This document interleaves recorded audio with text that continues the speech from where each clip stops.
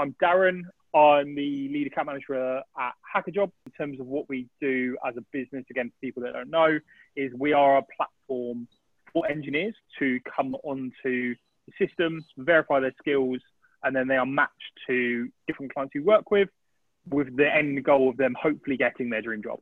And in terms of my role now, I look after every client essentially that works with us as a business. So I guess that's an intro to myself. So we've got Nick Guja on the line. Do you want to introduce yourself? Yeah, sure.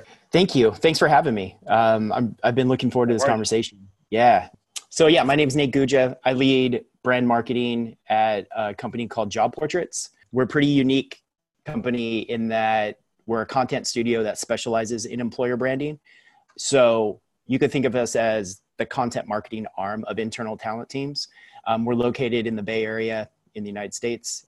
We work almost exclusively with growth stage startups, anywhere from like larger A round or B round all the way through like F and a little bit of IPO. But that's our sweet spot. We're a team of ex-journalists. We take this like journalistic approach to employer branding and content creation. And we do tons of research with the market. We really, really understand the candidate market that those types of companies, that like high growth tech companies are trying to compete for, which is primarily engineers and really skilled salespeople. And we just we create content, primarily long form written content that recruiting teams can then like market, create awareness, and start building their employer brand. And we do a lot of things on the strategic side too. So, and I think probably one thing that is a lot more relevant now than it ever has been is that we're a fully remote company. We always have been. And so now that is really top of mind. And I think we do some pretty unique things culturally as an organization that just allow us to stay super connected, personally, professionally. We're just a very connected creative team, and it's pretty wonderful. So I'm very lucky to be part of this team. Yeah, I was fascinated when we spoke last week and you were explaining how to structure the business. And you were it's just a team of journalists really, in terms of and that really, it's not what I expected at all. I think the makeup of the business is really, really interesting. Yeah. Here, I'll tell you a quick story about how the company even started. It's pretty interesting. And so we have a husband and wife co-founder team, which that's kind of rare too. So, they had moved to the Bay Area. Jackson, who is the husband, was looking for a product, some kind of job and product with a startup in the Bay Area. And he was doing a bunch of research and he couldn't find the cultural information that he was looking for to see if he really aligned before he wanted to apply. And so what he did was he just ended up cold emailing a bunch of founders and as a journalist and as a really good writer, just kind of pitched them on hey, I want to apply. I haven't been able to find the information that I want. Can I just come in and interview you? And then I'll turn it around and turn it into a blog post and you can have it. And that will be kind of our exchange of information and value. So I can learn more about the company. And long story short, what ended up happening was founders saw these stories as a way to start attracting talent and started offered to pay him for them. Yeah. And so we started with doing those types of journalistic style, culture stories, which then evolved into employee and team stories and leadership and ghostwriting. And now we do everything under the sun when it comes to writing. But it just all started out of curiosity. And I think that's the ethos that we have as an organization is we like to we just want to go in and almost embed ourselves to uncover the stories that really represent who a company is at their core. And that's where storytelling is extremely valuable. I won't go into too much detail on it, but I think it's fascinating that some of the companies that you hear about being the best companies in the world come from the weirdest and most wonderful ideas. They weren't created. People didn't go into them trying to create the beast that the companies become. It's just out of curiosity, and you're doing something and realizing, wait, there's a niche for this. Yeah, for sure. A lot of times, they're just trying to solve a problem for themselves. Yeah, exactly. And then out of that, it's oh, whoa, there's a need for this. And then it just, it grows. So it's one of the guys I went to school with, he was trying to find loungewear for just laying around the house watching football, and realized there was nothing that really fitted him because he was a fairly big guy, if you excuse it. and realized, wait, there's nothing that fits me. Found a niche, and he's doing fabulous as a business, him and his co-founder. So like, you just find a little niche and then you go with it. Yeah. You know what? Like, I want to remember what we're talking about right now for like later on, because I think that's going to play out. It's like something that like is really, really important when it comes to employer branding, is like kind of some stuff you're talking about. So we could, cool. Right. Okay. Let's get on to that a little bit later. Yeah. Probably should mention to anyone listening that currently we're in May 2020 and we're during the COVID situation. So a lot of what we talk about, if you listen to this a year later, just some context on why we're going through the topics. So I guess you've spoken about Job Portrait, a little bit about what the business does, but I really liked looking at your own background, because you've got a really interesting background. So do you mind just giving the audience a bit of a look into that? Sure. Yeah. So when I graduated college, I went to college in Arizona in the United States. After I graduated, I moved back to California, where I'm originally from. And I kind of like lucked out. I got a job working for two amazing wineries in like the area where I'm from. I live in an area that is like really well known for its wine. I had a family connection, and I was able to get in with what like I became to learn were like two very well-known winemakers like in the industry. And they had a bunch of boutique labels, and they were looking for somebody who was like, it's just ironic, who was young, inexperienced, that they could kind of like mold into, you know, somebody who could like lead sales and marketing and like distributor relations and things like that. And so it just like the stars kind of aligned as far as that opportunity. And so like I jumped in, and it was an amazing experience. Like I learned so much about wine. I managed like 12 different labels with, you know, I was the liaison with our distributors all across the country. I got to go do winemaker dinners. I got to eat food I would never eat. I got to drink wine I would never in my life be able to drink. Like it was super cool. And I was young. I was like in my, you know, like early 20s. And so it was just like, it was the best. But then I got to a point after like 4 years where I just wasn't like, I didn't like live and breathe wine. And like in that industry, if you're like in it like that, like it needs to be your life. And it wasn't my life. But if it was, it would have been, I could have like had a great career there. But I decided to like make this pivot. Somebody had told me that they're like, you should get into insurance. And I'm like, okay. Like I had no idea what I wanted to do. All I knew was like, I was told like I could basically make as much money as I wanted, and I could make my own schedule. And I was like young enough where that like was very appealing. And so I got into insurance, and like I ended up building up like a pretty good business locally. But then from there, I ended up moving back to Arizona, where I went to college, and I ended up partnering up with a buddy and like his father-in-law and a couple other people, and started doing like higher level finance, to the point where I got a job offer to move to Utah to work for a family office, which is like, you know, like you're part of like a system where like it's very high fee. You have an entire, you're basically creating an entire team of financial professionals for one like wealthy person. And that was like my big introduction to like the money side of things. Like I just kept leveling up, you know, like over the course of years, and I got in there, and that was really great. But then I think like to fast forward a little bit, I'm 41. When I was like 35, I decided to make this like career reinvention, which like, I don't know, that's a little bit late. But maybe it's not, I don't know. But I was 35, and I'm like, man, like I want to get out of like this like more traditional world of finance and like that kind of a thing. And I want to like, I've always had this like entrepreneurial spirit in me. Like I've started a couple businesses and like done that kind of a thing, but I didn't want to run my own show, but I wanted to be part of something that was very similar.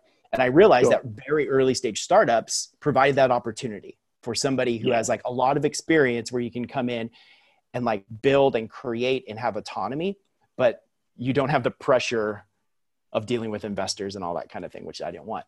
So I had a lot of like sales and business development experience, and early stage founders were like really looking for somebody to come in and build out processes. So I did a number of like contract rounds with with early stage startups coming in and building out their entire like go to market process, their sales process, things they just didn't have in place.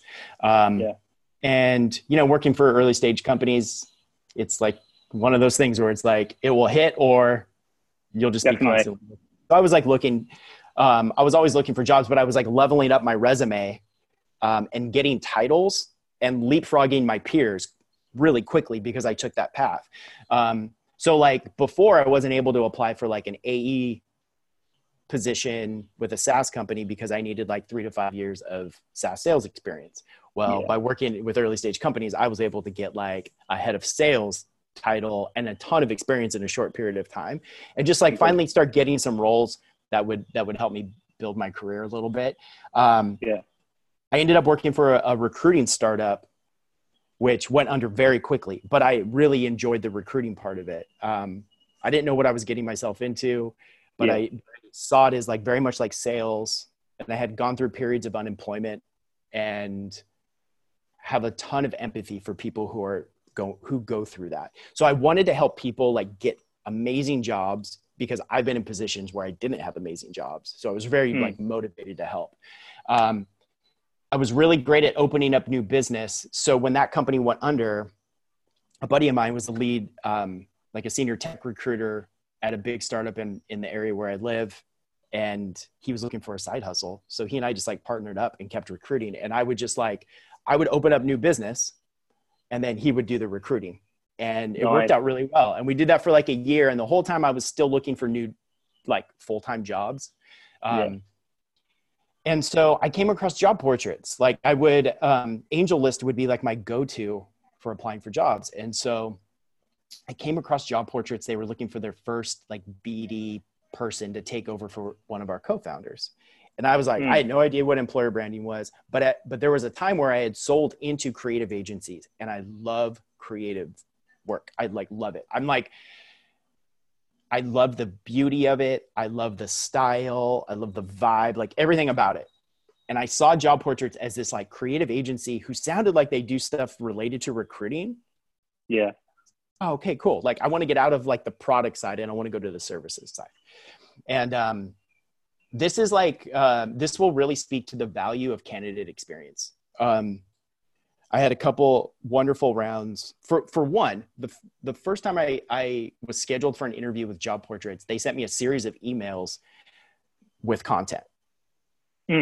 Now I know that's the strategy that companies need to employ. But at the time, it was like, I didn't even know what it was about. I was just like, I've never seen a company do this. They sent me like candidate, like a wonderful candidate FAQ, like a look inside the company, stories about all the team members, like all this stuff. And like, so I was so well prepared by the time like we talked and throughout the interview process, and they actually didn't end up hiring me. They actually ended up hiring somebody else. And I hit it off so well with our co-founders that it like, we left on such good terms that I just like naturally continued to follow up with them. So like every couple months I would just ping them and just be like, hey, what's up? Like, how's it going? I know you had a baby, like just stuff, because I really, really like them as people and I love the company. So like after like 6 months of doing that, they just reached out to me and they said like, hey, it didn't end up working out with the person we hired. We're finally thinking about like doing this role again in a better way. Would you be interested? And so what I'm getting at is like, they provided me with such a wonderful experience that even though I didn't get the job, I still love them as a company. And there's so much value in that. Like I think like I'm on this thing right now where I think like the experience is the value, right? Like if we can create an experience, that is what like creates stickiness. And I think that's what brands want to do. And they just did it because that's just, I don't even think it was intentional. That's just the kind of people that they are. But it ended up in that, you know, they ended up offering me a job, and that was like a year and a half ago, you know? And so like I get into employer branding and I have no idea what employer branding even is. Like it's just like most people, you know, you're like, what the hell is this stuff? But then I started seeing this world of employer branding as it applies to startups and like the value of wonderful content and what it can do. And then all of a sudden it clicked and I connected it to like, oh, this is marketing. and I started seeing everything through this like marketing lens. And then after I like connected those dots, it was like off to the races. And then I've become extremely passionate about the industry itself, to the point where I am now. So like a lot of people ask me like, how did you even get into employer branding? I want to get into employer brand. Yeah. It's just like anybody who actually isn't, if you talk to any EB leader for the most part, they all say like, I don't know, I just fell into it. And that's like kind of what happened. Like I really lucked out. That's honestly the amount of synergy and stuff you said there to my own background. I'm like, wow. Because don't know how I fell into recruitment, didn't intend to get into it. I remember just being unemployed and living in Cardiff, and there was a company that I knew were hiring, and I was like, cool, that sounds interesting. And I don't have a lot of money right now. So I remember I went into an interview with Apple for like just be one of the like geniuses. Didn't get it. Went in and spoke to the company in Cardiff. Then ended up working there, and I've been in recruitment since. I utterly agree with the fact that startups give you an opportunity to learn more than you ever would learn in a big business, in terms of, especially in sales. Like I'm so thankful to our co-founders, because when I joined HackerJob, I came in as a recruiter, no sales experience. And then within a year, it's given me the opportunity to do everything I've ever wanted to do. It's been great on that side. And like, you just don't know the journey it's going to bring into it. No, you don't. Like even my whole, just my journey with job portraits, like they brought me in specifically to like take over sales and BD for our co-founder to get her out of that seat. Right. Yeah. Like she's been stuck in it for far too long. And then things just ended up happening. And we're a company that really embraces the idea of running experiments to test and to see. And so we run a lot of experiments and we move quickly, and like, we moved quickly on some things that I was really passionate about that ended up taking off. And so like, we ended up like slowly like shifting my role to the point where like now what I do is so much more marketing and like branding focused, and like not really sales related, it's just, but it's so cool. Like I think when you have, when companies can look at like solving problems first instead of pigeonholing somebody in a role, so many cool things can happen, right? So it's like, okay, we're problem solvers first. What problem are we solving? Especially in a small company, there's always new problems. Yeah. Right. So like, what are the priorities? How do those align to like our business goals today? And then is there anybody who's like really interested in taking this work on? And then it kind of, Yeah, I look at the team that I lead, and we're kind of split down the middle. We will get on to, I was going to ask you a couple of questions on other stuff, but this is really interesting. So we're kind of split down the middle. We've got client side and then talent side. And if you look at the makeup of my team, a lot of the team started on the talent side, but had a real passion for talking to clients. So they transitioned onto that. So I think I agree with your point that where companies go wrong is just thinking, okay, we haven't got this skill set right now in the team we've got made up now. We need to go to market to find someone with it. Where in reality, look at the team you've got, maybe outside of that function. Is there anyone in those other teams that firstly is interested in it, and secondly, you think would be a really good fit for it? And I don't think companies do that enough. Absolutely. Like, yes. I mean, I like an emphatic yes on that. Do you know where I really see this play out, or not play out, but it could, is on the creative side, is on the employer branding side. And I see, I think like recruiters are the heroes of employer branding, especially at startups, because they're at the front lines. They sit so close to the action. Like they're the ones who are having like the actual conversations, and they know what the market actually cares about. And there's a lot of recruiters who are very creative and don't have an opportunity to express their creativity because they're stuck in like an order taker role. And if there's a talent or people leader who can see that in people or create structure where they can express themselves that way, I think a lot of these roadblocks to creativity that happen on talent teams, like that's like the biggest reason like none of this stuff gets created, is there's either a lack of bandwidth or a lack of skill. But I think there's a lot of that skill internally that just isn't being like surfaced right now. Like there's just like, you know, and I think recruiters would love an opportunity to be creative marketers if they were just given the chance. Yeah, absolutely. So I guess we're speaking a lot about employer brand, but not everyone that will listen to this, like you said, will actually really understand what employer brand is and EVP and all those kind of terms. Sure. So do you want to run us through what you think about EV and EVP and give us a bit of an explanation about where the market is now for it? Yeah, for sure. I think when it comes to employer branding, like after you strip away like all the fluffy terminology and all the buzzwords, it comes down to like what your candidates and what your employees believe to be true or not about what it's like to work at your company. That's it. That perception that exists regardless of what you do. And I think that's really important for companies to understand is like, even if you're not intentional about an employer branding initiative, or you don't put some dollars or some resources behind this, that thing exists. Yep. There's a perception. Your employees and your candidates feel something about what it's like to work at your company. And employer branding is an attempt to influence that perception. And that's all it is. You know, a lot of that stuff is out of your control because like we can't like control people's minds, but you can do a lot to like guide them in the right direction. And so I think that's where it's like, we got to demystify what employer branding is. It's like, it's a perception of your company, what it's like to work there. Then from there, you can start getting like really tactical. Yeah, absolutely. So. And and I think that when looking at a lot of companies' brands, they just see it as, we've got a big name in the market. It doesn't like, oh yes, we've got a bad reputation on Glassdoor, or some people say bad things about us. It's fine. There's a lot of fish in the sea.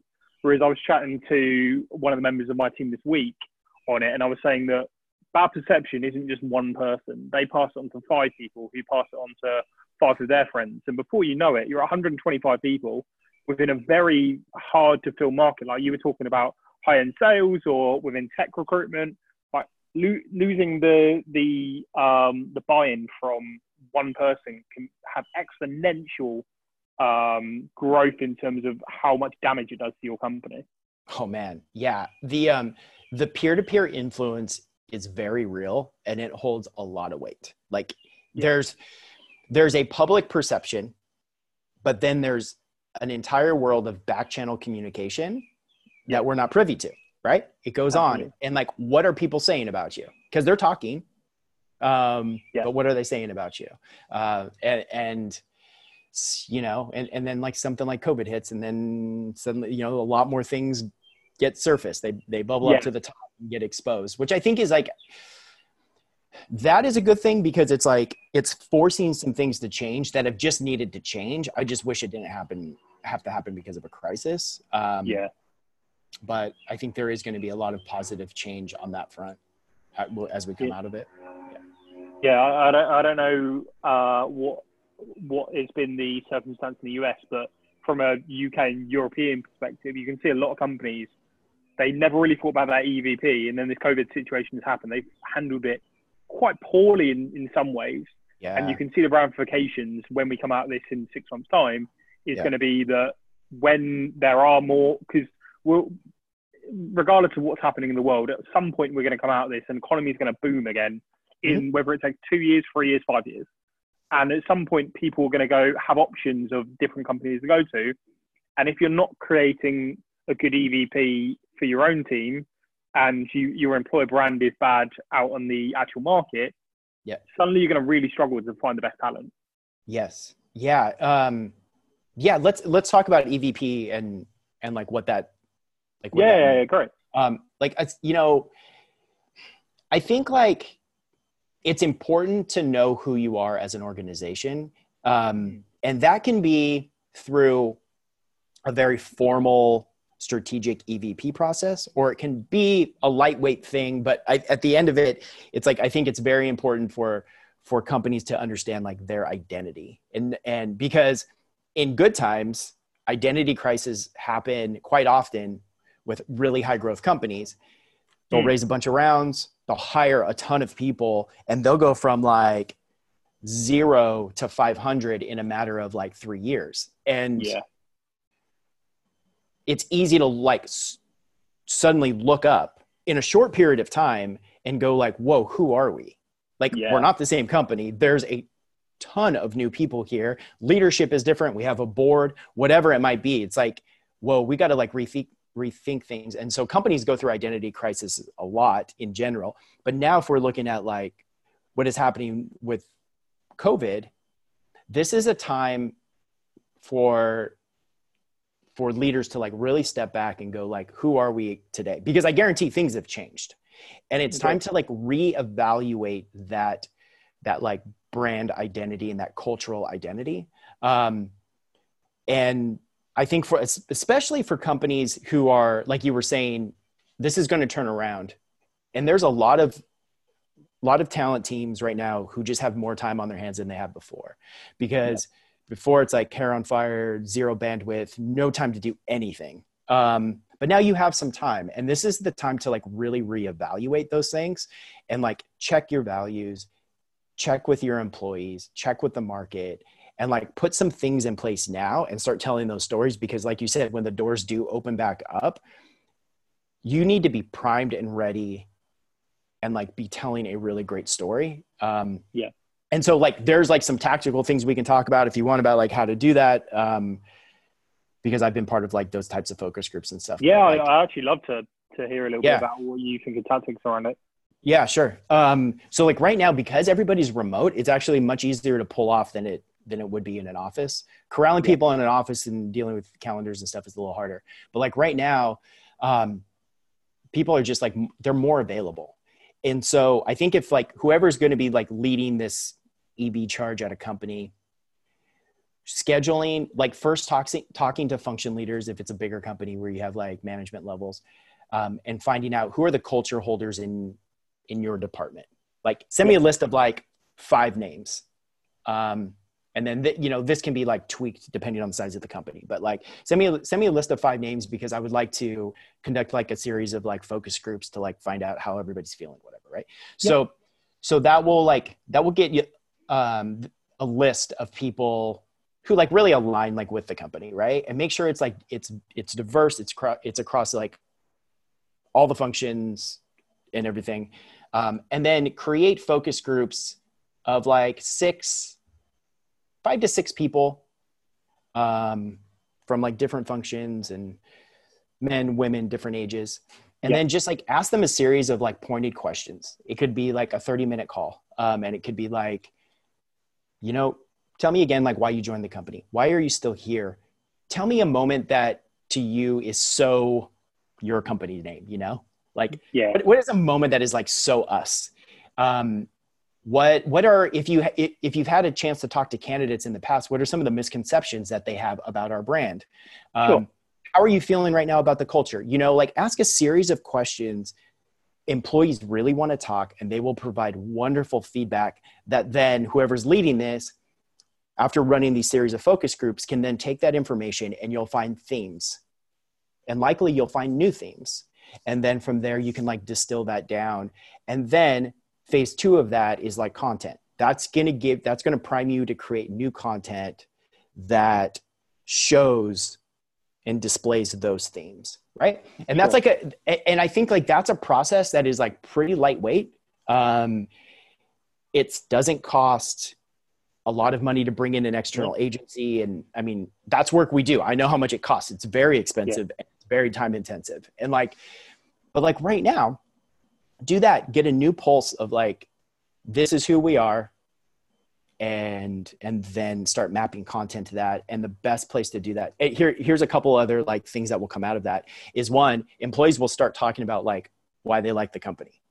Yeah. They'll start meeting other people. I've been on focus groups with employees at companies who are like so big, like they just don't know who anybody else is. So they start meeting other people. They start hearing new stories. They learn more about their role. And then they have like more of an appreciation for the organization, and it builds like this culture connection. A lot of time, like a lot of teams right now are trying to figure out how to pull off culture connection, and they're seeing it as like happy hours and stuff like that, which are really great. But if you look at something like this is like process oriented. It's going to help whoever's leading EB achieve a goal that they really need to achieve. And at the same time, going to provide like all the cultural connection that everyone's like trying to get anyway. And then from there, when you start creating content, sharing that content with the employees initially is just going to like solidify all of that work that you did. I've seen it work. That's just like an easy process, and like highly encourage anybody to do it. Yeah. And I think two bits I picked out from that is that I think, and feel free to challenge me if you disagree, but I think that companies probably need to look at not just at a leadership level what your culture is, because it's very easy for a director or CTO or head of engineering or head of sales say, I think this is our culture, but really they're not in the trenches a lot of the time. The people in the trenches are the ones that you really need to find out what is going on in the company, because you're going to bring on a CTO maybe every 5 years or so, whereas you're going to bring on new salespeople every day if you're a big company. So it's like, okay, what are we seeing across the board? And also, like you said, get a bit of diversity in there. Don't just focus on, okay, this is the people we can get. Make sure that you've got people from all kinds of different backgrounds. That's when you're going to really see. Yes. And I think like you're making me, you're reminding me of like the power, the benefit of like seeing the microcultures within your company. Like there's this like larger organizational culture, but then really what happens is employees live their day to day inside of microcultures. Like an engineering culture is much different than sales and design. And those are different people who think and act differently and who care about different things. And so seeing that and addressing that is really, really important. Yeah, agreed. And that was going to be my second point. So you kind of picked up on it, which is great. The second point was going to be make sure that you're getting people cross-functionally talking, because I know even we're a fairly small business. We're like 60 people, but I know that I don't often talk to the engineering team. I probably speak to them 2-3 times a week, and I sit on the exec team, so I need to be talking to them fairly often. So if you're not creating opportunities for people to speak, oftentimes they won't, and then you do get those microcosms, but not talking among each other. Yes. Yep. Absolutely. So I guess moving on to onto technology as a whole and how it's affected employee branding, because you were talking last week to me about that it's actually a fairly, like the US is lagging behind Europe in a lot of ways when it comes to EB. So do you think that technology's had an effect on where EB's was probably 5 years ago to where it is now? When you say effect, can you just like clarify a little bit more? Yeah, I guess what I mean by that is, are innovations within technology leading to EB having fundamentally changed across businesses, like social media, stuff like Glassdoor or Twitter or all those kind of platforms? Are they changing what companies need to think about from an EVP perspective? Oh yeah. Yes, definitely. So I think technology. I know it's a loaded question. Yeah. So I think like when it comes to employer branding, there's more channels. There's more ways to connect with your audience. But here's the thing that marketers, like really good marketers, where they differentiate themselves from most people who lead employer branding. Sure. Marketers see things as channel specific. Yeah. Employer branding tends to forget that. And there's different language, different tone, different content that resonates with different channels or on different channels, right? And so it's like, it's more than just like creating a piece of content and blasting it out to social. It's like, right, creating content that is specific and personalized for that channel.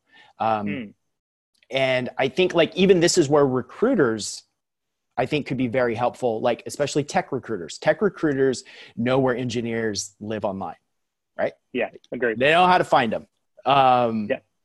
And those are also opportunities to market to build like more brand awareness, except for most recruiters aren't equipped with things to help market them, right? Yeah. So like, I think like, yes, technology has in a way enabled employer branding Mm. to amplify its message, but I don't think employer branding itself does a very good job at the marketing of it or through Makes it. sense. But there, as far as technology itself goes, there is recruiting has progressed a lot with technology. Yeah. Employer branding, there isn't really technology for employer branding, to tell you the truth. Like there isn't anything to like really plug into that is going to help you like measure this stuff, because measuring employer branding is like, it's hard, right? Yeah. But I have some thoughts about that. So anyway, that's kind of like my answer to it. It's a good answer. I liked it. All right. Yeah. And then I guess from that perspective, and I'll give a statement before we move on to this question, but I guess where do you think that employer branding is going to go in the future? Like, do you think that there's going to be a lot of change? Because what I think a lot of what happens within businesses at the moment is, if you're looking at an EVP perspective and companies are trying to find out what their culture is like from an internal perspective, like Survey Monkeys and that kind of stuff is used a lot. It's like, first of all, are people going to be honest a lot of the time? And secondly, like, is that just doing it to feel like you're collecting this data, or are you doing it because you really want to understand the culture? So I guess, where do you think the future will go? Yeah. So, okay. I think if, when employer, okay, let's see, when the market is different and hiring is very competitive and everybody's trying to attract the same candidates, employer branding sits right on top of talent. It is a talent acquisition lever that is designed to attract more candidates, right? Sure. It's lead generation. There's like no other way to say it. Now, for most companies, they've hit the pause button on that. Yep. So the external market is not as important anymore. But the true benefit of employer branding is your internal market, which is your candidates and your culture. Yep. And that's the residual effect that every employer branding project we've done always has, is it connects the culture. Like whether it's through content, it's through conversations, whatever, it is a forcing function to get people aligned and seeing like, oh, this is the value that we bring both to our employees, to our candidates. This is who we are. And it rallies the troops, right? And so what I hope happens is, because like now the external market isn't the priority, that whoever's leading employer branding sees this opportunity to have conversations like we've talked about, not sending out surveys and relying on a form to give you information, but having like real conversations with people who are doing the work, who are building your company, to find out what the hell they actually care about. That's the most important thing. And I think like you can't replace that. And sure, depending on the size of your company, you can't talk to everybody, but you can get a really good idea of what people care about. So there's that. So I think like employer branding is going to be seen as this like culture building tool first. And at the same time, everything you create is for an external market too. Now and then also my biggest hope is that employer branding will finally get the level of credibility that it deserves inside of companies. Marketing and corporate branding has built-in industry-wide credibility, right? It's been there for years. It's like, if you hire a CMO, that CMO doesn't have to prove to the company why they are valuable. They still have to show their work, right? But they don't have to show their worth.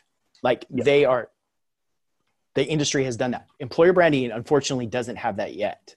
But because of what the market is wanting, and because of this crisis, people want to feel connected to the brands they support, to the companies they work for. They want human. And that's what employer branding does. Employer branding shows the human side of an organization. And so I think smart marketers will see that, and employer branding and marketing can finally serve two sides of the same coin and serve a market in general that is just really wanting more human stories. So that's my biggest hope. But nice. I think employer branding, like I wasn't sure what was going to happen with the industry when this first happened. Like I just kind of like, I still do. I have tons of conversations with like people in the seat to like find out what they care about and what they're seeing. Like I'm continually doing market research. And like now that like we've been in this for a while, employer branding's name has become even more well-known, which is like very like exciting, and it's refreshing. And I think it will change a little bit, but if anything, employer branding as an industry is going to get a lot more recognition. Yeah, no, I agree. I think that companies are starting to realize the worth of their name in the market, which is never, like I said, in a buoyant market, you don't worry about it so much, but in the market we're in now, you start realizing, wait, this is super important, and we haven't really put enough budget into it before. Like our budget for our tool sometimes does come out of an employee branding budget, but it's very rare. Like of the companies we work with, probably 2% of them come out of employee branding budget. And then during the next year of a subscription the client has with me, they'll often ask me, okay, like what's your opinion on how we should market ourselves out to the market? Like we're doing this currently. What's your opinion on that? And sometimes I sit there and think, okay, you're asking me, but you've been running this business for 30, 40 years. Like, why has it ever really hit your mind about like why this is so important? Like, why is it taken? Because we do a lot of data on our side, so I can tell you, okay, when candidates drop out of a process. So, like, of the candidates you reach out to, how many of them actually come back to you, and how many then have a phone call? And it's only when you start giving people data, they realize, wait, we have an issue here that we probably need to deal with. But companies don't think about it enough. It's kind of left to the wayside. It is. And then I guess more recruitment market as a whole, giving you a crystal ball, where do you think the market's going to go? Like, what do you think the recruitment market will look like in 2 years' time? Because you're a remote worker, so do you think the market will go more towards remote? Yeah, I do. I mean, we're already seeing it. Like I saw this week, like Twitter, right? Twitter announced that I mean, that's a huge company who kind of just like said like, this is what we're doing now. You're seeing other like really big companies just say like, we're going to give employees complete freedom to work remote if they want to. Yeah. And I think like when it comes down to it, like office space itself, especially in like prime locations, like big tech hubs, so expensive. And so this is like, I think causing people to go like leaders to go like, whoa, like we don't need this. And so, agreed. I mean, like I think remote work is finally like here to stay. And so, but with that though, the biggest thing that companies need to think about, see, at first it was just like, okay, we're all going to work remote. And then they scrambled to put things in place. But now it's about like, again, like redefining the culture, like putting like really clear processes in place. See, like we're, like I was saying, we're a remote first company built remote. When you build something remote, you build processes to support remote work. But when you're not remote from the start, you have to put those things in place. And I think like employer branding, to come back to employer branding, I think it's employer branding's job to lead the cultural charge and to like make sure that your employees feel safe and feel connected and remember why they're part of this thing. Because that's like really right now it's the most important thing. So yeah, that's kind of where I think it's going to be, which is great though, because like as companies move to like remote first, their access to wonderful talent just expands. Definitely. And so that's going to give them a lot of flexibility too, which is going to be a big benefit for companies. So I see it all as like an eventual positive. I was chatting to our CEO this week, and I was chatting to him about, because we've never been a remote company, like me and him, we're not against remote, but neither of us really ever wanted to work remote, because I'm very much a people person where I want to be like touchy-feely in the office. But I think something that we started thinking about was, why should talent be based on your location? Why should where you're based mean that you can't work for a certain company. Right. Yeah. And I think like you're speaking to something that's really important. Like flexibility. Yeah. And like, what does flexibility mean? Because you're different, you're much different than me, right? Like I'm the opposite. Yeah. But like giving us both the opportunity to thrive is really, really important. And so I think like really taking into account that like not everybody is the same and that people require different things to thrive is going to like, that's really self-aware leadership. So I think like flexibility is also extremely important. And I think like another, like as a parent, I mean, companies now I think are more conscious of the fact that like people who have kids, like they live different lives. They have different schedules. They have like different things, you know? And so, so I think companies are going to be a lot more flexible to like employees needing to take their kid to the doctor during the day or pick their kid up from school and do some of that things. There's going to be a lot more of this like integration. The one thing that I do like really want to make sure of is that as a remote worker, I've been remote for so long and I'm a very driven person and that working remote provides the opportunity for me to like not turn off. Yeah, exactly. Right? You know, and so there's that's the problem. And I've had that problem for a long time and I have to work really, really hard to separate work and life.